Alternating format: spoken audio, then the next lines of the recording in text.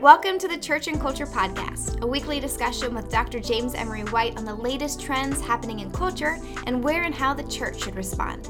Jim is the founding and senior pastor of Mecklenburg Community Church in Charlotte, North Carolina, president of Serious Times, a ministry devoted to exploring the intersection of faith and culture, former professor of theology and culture at Gordon-Conwell Theological Seminary, where he also served as their fourth president, and the author of more than 20 books. I am your host, Alexis Dry, and I can't wait to dive into this week's conversation. Hey everyone. I was browsing the headline news the other day that's provided on the Church and Culture website, which if you have not already checked that out, it is so helpful. We'll link that in the show notes, but I couldn't resist clicking on this article. It was accompanied by this description. It says, "Babies without sex? Researchers are working on it. Ethicists are trouble." I just had to click on that. But to give a really brief synopsis, so essentially the linked article describes what's known as IVG, or in vitro gametogenesis, and its approach that goes way beyond IVF, which is in vitro fertilization. So essentially, IVG is this experimental technique by which scientists are trying to reprogram just about any adult cell to become sperm and egg cells, which they can then use in a lab to grow embryos. So, hence no sex required, right? Well, the no sex part is also present in IVF too, but IVF does use actual sperm and egg cells from an actual male and an actual female. But with IVG, you could simply provide a skin biopsy, and then a lab would transform your skin cells into eggs or sperm. And then after that, the rest of the process would resemble IVF, with viable embryos implanted into a woman's uterus. And so at first glance, IVG may not seem like, as I described, a huge leap forward from IVF, but when you start to consider its implications, which ethicists are doing now, you do quickly see that this is indeed a huge leap. So, Jim, why don't you talk about some of those implications? Yeah, and I am glad we're talking about this because this is very cutting edge technology and is cutting edge in terms of what ethicists are having to deal with. And so they're thinking about this very second for almost the first time. The possibilities inherent within IVG as opposed to IVF are really significant. We tend to think of the search for the perfect race, the perfect baby, the perfect generation as something from science fiction, or going back to even Aldous Huxley's Brave New World, and IVG makes it all real. This really is about much more than just helping people with fertility issues. I mean, we're already doing that quite well, I think. This is about doing things like allowing same-sex couples, for example, to have a child who is biologically truly related to both parents. In other words, develop an egg from one person's skin and sperm from another person's skin, and completely bypassing the natural order. That raises a set of ethical questions. You're completely bypassing the natural order of how we are made, and for all things procreation. A second set of ethical questions and concerns would be the number of embryos destroyed in the process. If you believe that life begins at conception, that would obviously be an issue. But I mean, we're not talking about just the first 3 months here. When we can talk about this more, but most genetic testing that would be used would not happen until the second trimester. And so anyway, that raises ethical questions. A third set of concerns is just the crass industrialization of procreation. I mean, turning it into a consumer-driven industrial project. As people have said, yes, in the future, people will have sex for pleasure, but not for children. They want a child, they'll go to a store, if you will, to order up a child on the basis of this technology. Final set of concerns, though many more could be cited, has to do with the genetic side of this. Now, IVG doesn't necessarily actually mess with genetics, but here's what it does allow. Once you turn a skin cell into a sperm cell, and you can do that in an unlimited way, then people can sift through, as I mentioned, any number of embryos to pick the one they want. They functionally engineer that child. I read one person describing it as a way around experimenting on children. The cultivation of a particular kind of child through parental desires in a market-driven context essentially entails experimentation on children. You're just going through embryo after embryo after embryo as if those are the experimentations until you find the child that you want. Again, these are just only a few of the concerns in the new world that is opened up Well, with this IVG technology. just in and of itself is fascinating, but with your permission, I think I'd like to expand the scope of our conversation a little bit because I want to talk more generally about bioethics. It's certainly great that ethicists are having conversations now about IVG, but it's also fascinating to consider the fact that bioethics is a relatively new area of study. Like you'll see hints of it as early as 1960s, and that's not early when you consider the history of scientific study. But it didn't even become like a degree that you could study in college until the 1990s. And so it seems like we should have been considering ethics as related to science since the very beginning, but apparently that's not the case. So can you talk about like why that is and what has prompted the shift towards bioethics? And we still don't have college classes, or we're just only now starting to have them on ethics with Interesting. technology. Yeah. I mean, that's a whole nother subject which we could get into, which is the ethics of something like AI. But the reason we're talking about it now is because we have to. Advances in science and technology have forced conversations that would never have entered our minds in earlier eras, particularly bioethics, meaning ethics surrounding issues of biology and specifically human life. And even more specifically, the nature of life. What makes it special? When does it begin? When does it end? How much can we play with it and alter it? Or should we play with it and alter it through genetics? Words and phrases that weren't even part of human vocabulary are now at the heart of public discourse. I mean, words like stem cell research or human cloning or gene pool therapy and artificial intelligence and IVG. Um, what complicates it is that it's not simply that it's new territory, but that there's great pressure on scientists that maybe the average person isn't aware of because they're not living in that scientific world. And so it's fair that you wouldn't be aware of it. But there's great pressure on scientists and, quite frankly, on profit centered companies to bypass ethics. I mean, the pressure is to ignore ethics. The thinking is that if we slow down long enough to think about these things ethically and make appropriate decisions, then that's just going to open the door for another country, another company less bound by ethical concerns, and they'll make that discovery first, or they'll develop it and apply it first. So bioethics looms large as both a necessity but also an impediment, which makes it a flashpoint. But here's what's key, and I think here's what is making bioethics such a hot issue right now with the technological advances. It goes back to Jurassic Park, that classic line from the original Jurassic Park movie. Just because we can do something doesn't mean that we should. And that's really what we're being confronted with now, because there's so much as never before that we're now able to do. How large is the scope of bioethics? Like, is it just restricted to healthcare or is there more in view? Well, that's a great question, and I'm glad you asked it.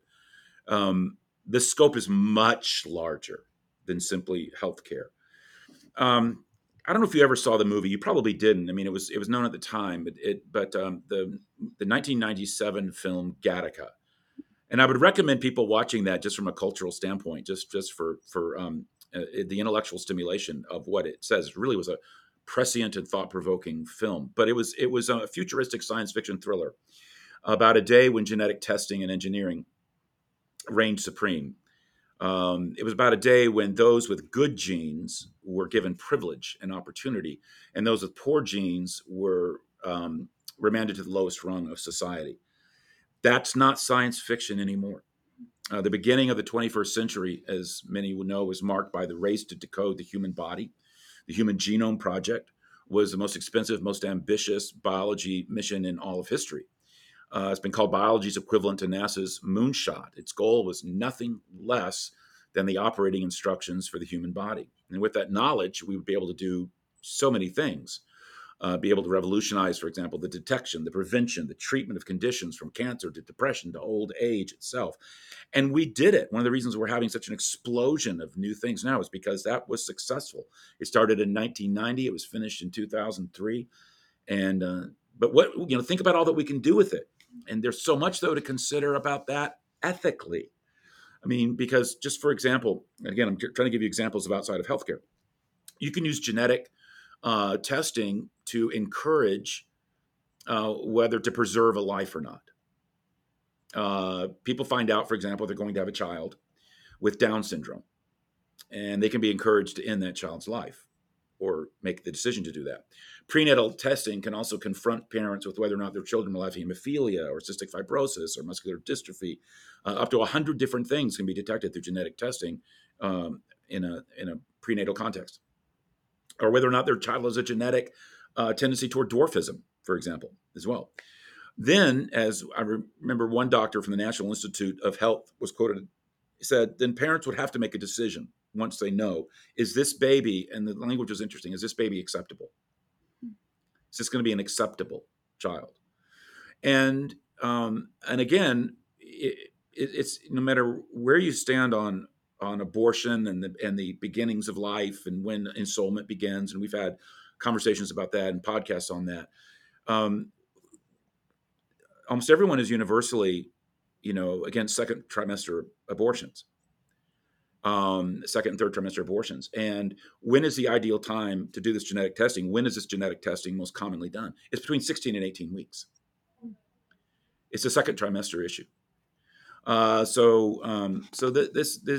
is a significant conversation. So that's first, and then also we need to be talking about and thinking about in terms of broadening out the scale, the tampering of genes themselves. I mean, this can be done in one of two ways. First, you can perform what's called somatic cell therapy, which is when you do something to an individual body and that individual body alone, and it stops with that person and that person alone. Or you can do what's known as germline therapy, which is radically different. Germline therapy is when you actually change the human stock. Now, when used to apply medical healing to an individual, somatic cell therapy holds enormous promise. But germline therapy plays with the very nature of our creation, impacting generations. It's the changing of the human makeup, and it cannot be undone. This kind of genetic work is not simply frightening, but I would argue it's totally at odds with the Bible.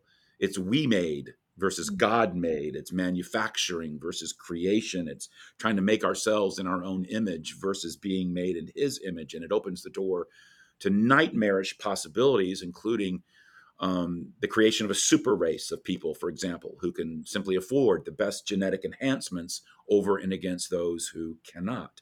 So yes, to your question, issues related to bioethics go well beyond just healthcare issues. Well, if we talk about the ethics part of bioethics, like I think that even someone who's only casually listened to our podcast knows by this point that not everyone shares the same standard of ethics. Okay, I feel like that is the bottom line of a lot of our podcasts. But the field of ethics, of bioethics, so if I'm not mistaken, it is actually guided by like a handful of, at least within bioethics, like agreed upon principles. And so, can you unpack what those principles are that are guiding bioethics? There are. Medical ethics is a field, has four guiding values, four guiding ideas that are present.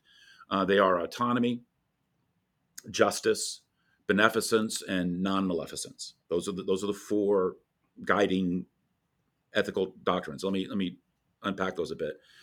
And foundational bioethics would say that all four of those principles, if you're going to be ethical, have to be respected.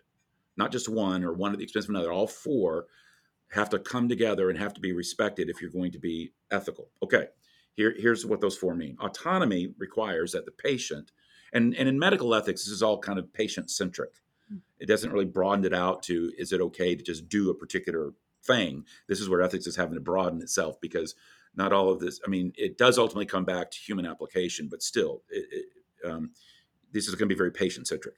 Autonomy requires that the patient have autonomy, have independence. It's not something inflicted on them. They have thought, intention, and action when making decisions regarding a procedure. They're fully informed. They're not coerced. So that's the idea of autonomy. The idea of justice is that the burdens and benefits of new or experimental treatments must be distributed equally among all groups. Beneficence requires that the procedure be provided with the intent of doing good for the patient involved. And then non-maleficence is that would require that a procedure does not harm the patient or others involved in society. Now, Christians would add to that list. And I know that you're probably sitting there thinking yourself, okay, those are a good 4, but my gosh, it leaves out a awful lot of stuff, and it does. And just from a quick, theology 101, you would say, okay, here's what I would add to that list. We need to throw in something about just the doctrine of the sanctity of human life. And the importance of honoring the God-ordained nature of human life and how we were made. And Christians would define personhood differently than non-Christians in light of a soul and belief in a soul, and that there is ensoulment. And then that's what gives us our value and our worth in being made in the image of God. We would also think differently about our bodies and seeing them as less as something to be manipulated and more as something to be stewarded. And also seeing obviously our bodies as the temple of the Holy Spirit. And even our theology, and this is something that's not often talked about, even our theology of human suffering and everything about science and technology is so intent on eliminating suffering. Even our theology of human suffering would be different, and at least the role and place of it. So you have foundational medical ethics, but then as Christians, we have so much more to add, I think, to the conversation that we would want added to the conversation. If someone's looking for a good, and this, let me just anticipate this question that we might get, like a good, introduction to thinking along this. One of the best was written by a guy named Gilbert Mylander, and it was it's something called Bioethics, and the subtitle is A Primer for Christians. And that's a great book to start. A lot of good books out on bioethics from a Christian perspective, but that's a good one. It's already in its 4th edition, and it's one that obviously is always in need of updating. But that's a good place to start. Well, something that I would love to learn more about, and maybe you could share some of your thoughts on this, is I just don't know enough about the relationship between bioethics and like the scientific process. Like you mentioned that bioethics can, and for some, like impede the scientific, like it can slow it down or it can kind of get in the way. Like let's say, for example, that bioethicists, they do decide that IVG maybe is riddled with too many dangers and that it shouldn't be pursued. Now, do they have the authority to shut down research? Like, in other words, like, do bioethicists have the final say in No, regards? they have no official status whatsoever. I mean, there often would be like a voice crying in the wilderness. Now, countries and governments can determine, and perhaps based, and they listen to bioethicists, obviously. They're part of that conversation about whether something's legal or not. But I wish bioethicists did have a stronger voice at the table. But there are some things that are illegal. And I do think to your point, at least in some countries, like in the United States, um, the kind of work that would really alter the genetic makeup for generations is not allowed. But that's why the world was so alarmed. You may recall this; it came out in 2018, I believe it was, the whole CRISPR baby scandal, where there was a scientist who presented a paper, a Chinese scientist, who said that he had created the world's first gene-edited babies, and had gone where no anyone operating with ethics had ever gone before. And an ethicist roundly condemned it. Scientists and communities condemned it around the world as crossing an ethical boundary, but they did it. I don't mean to be cynical about this, but consumer demand is what really has the final word, not ethics. Profit has the final word. Progress for the sake of progress too often has the final word. There might be an ethical cry at first, but then after we get over what I've often called the yuck factor, where you hear something for the first time and you just go, yuck, of course that's wrong. But after a while, you get used to it over and over again, and you're so exposed to it that when the yuck factor goes away, you start looking at it pragmatically and just doing whatever you think will bring value to your life. You ask yourself, not so much whether that procedure is ethical, you ask yourself, well, what will that procedure do for me? And how will that enhance my life? And that's really all I care about. Go back to IVG. And the article that we mentioned, which set this podcast in motion, which we'll link to in the notes, it was very candid. It noted that while the science right now may be driven by curiosity, everyone agrees it's going to be used to make money from people who are desperate to continue their biological line or just willing to pay to have the offspring of their choice. Already, several startups multiple startups, actually, backed by private venture groups and private venture capital, are looking to commercialize the creation of lab-made eggs and sperm, and perhaps first, as it often is, related to farm animals. The article actually quoted the associate director of science for the Center for Genetics and Society, and I can't remember the person's name, but that's an advocacy group that argues for responsible use of genetic technology. And she said that the public tends to assume scientists pursue only worthwhile research.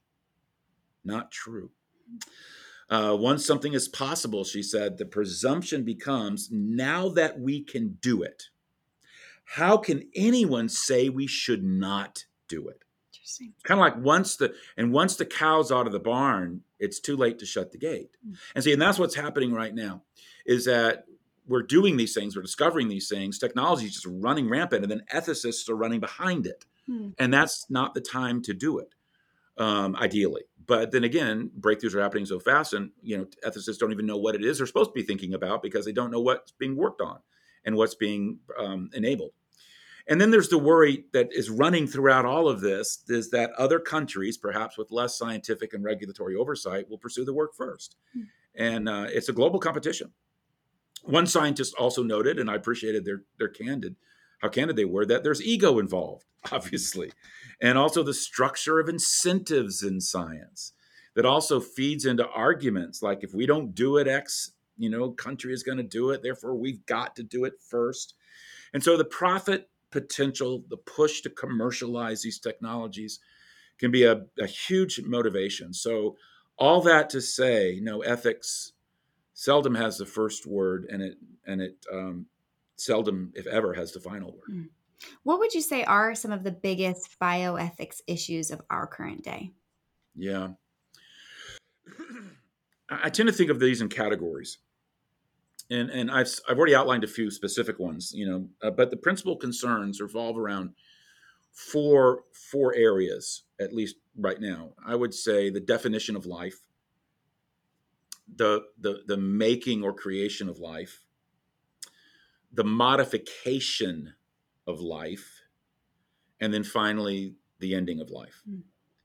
The definition of life comes into play with everything from stem cell research and IGV we've been talking about, and artificial intelligence. Is that life? Is that consciousness? So issues are like even revolving around what is life. The issues surrounding the making of life we've discussed at length with things like, as I mentioned, IGV. The modification of life would include such issues as genetic engineering. And the ending of life has to do with when are we going to determine that life ends and how to end it, which plays into ethical issues such as active versus passive euthanasia. So I would say those are the main categories of thought right now, of which many issues fall into one or more of those categories.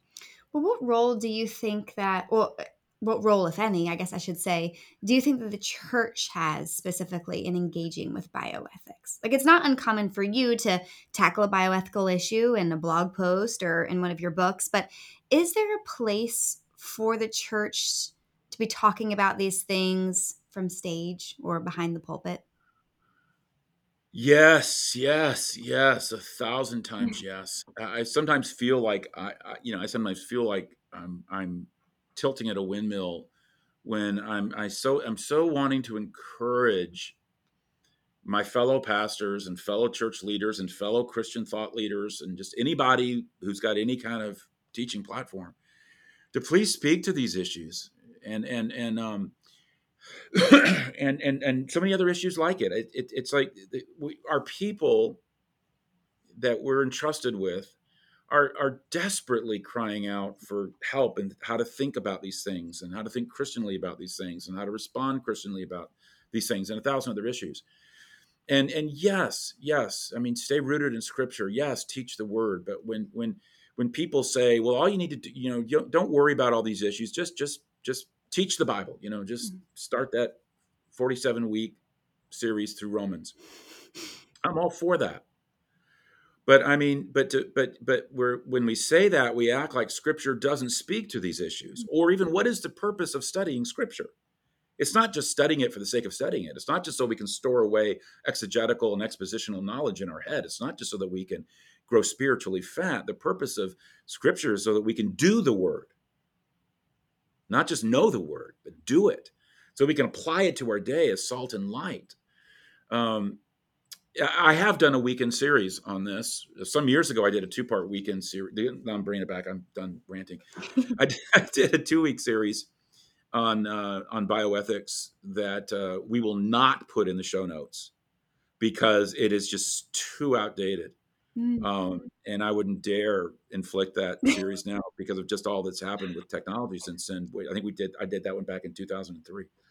But I have used many other avenues to speak to these issues more recently, blogs and this podcast and Q&A forums and the Church and Culture Conference and content on that to speak to these issues. And again, all churches and church leaders should, because what really is at hand, and you've heard me, I know personally, talk about this. What's really at hand with all this is the doctrine of humanity, the most challenged doctrine of our day, the very idea of what it means to be human.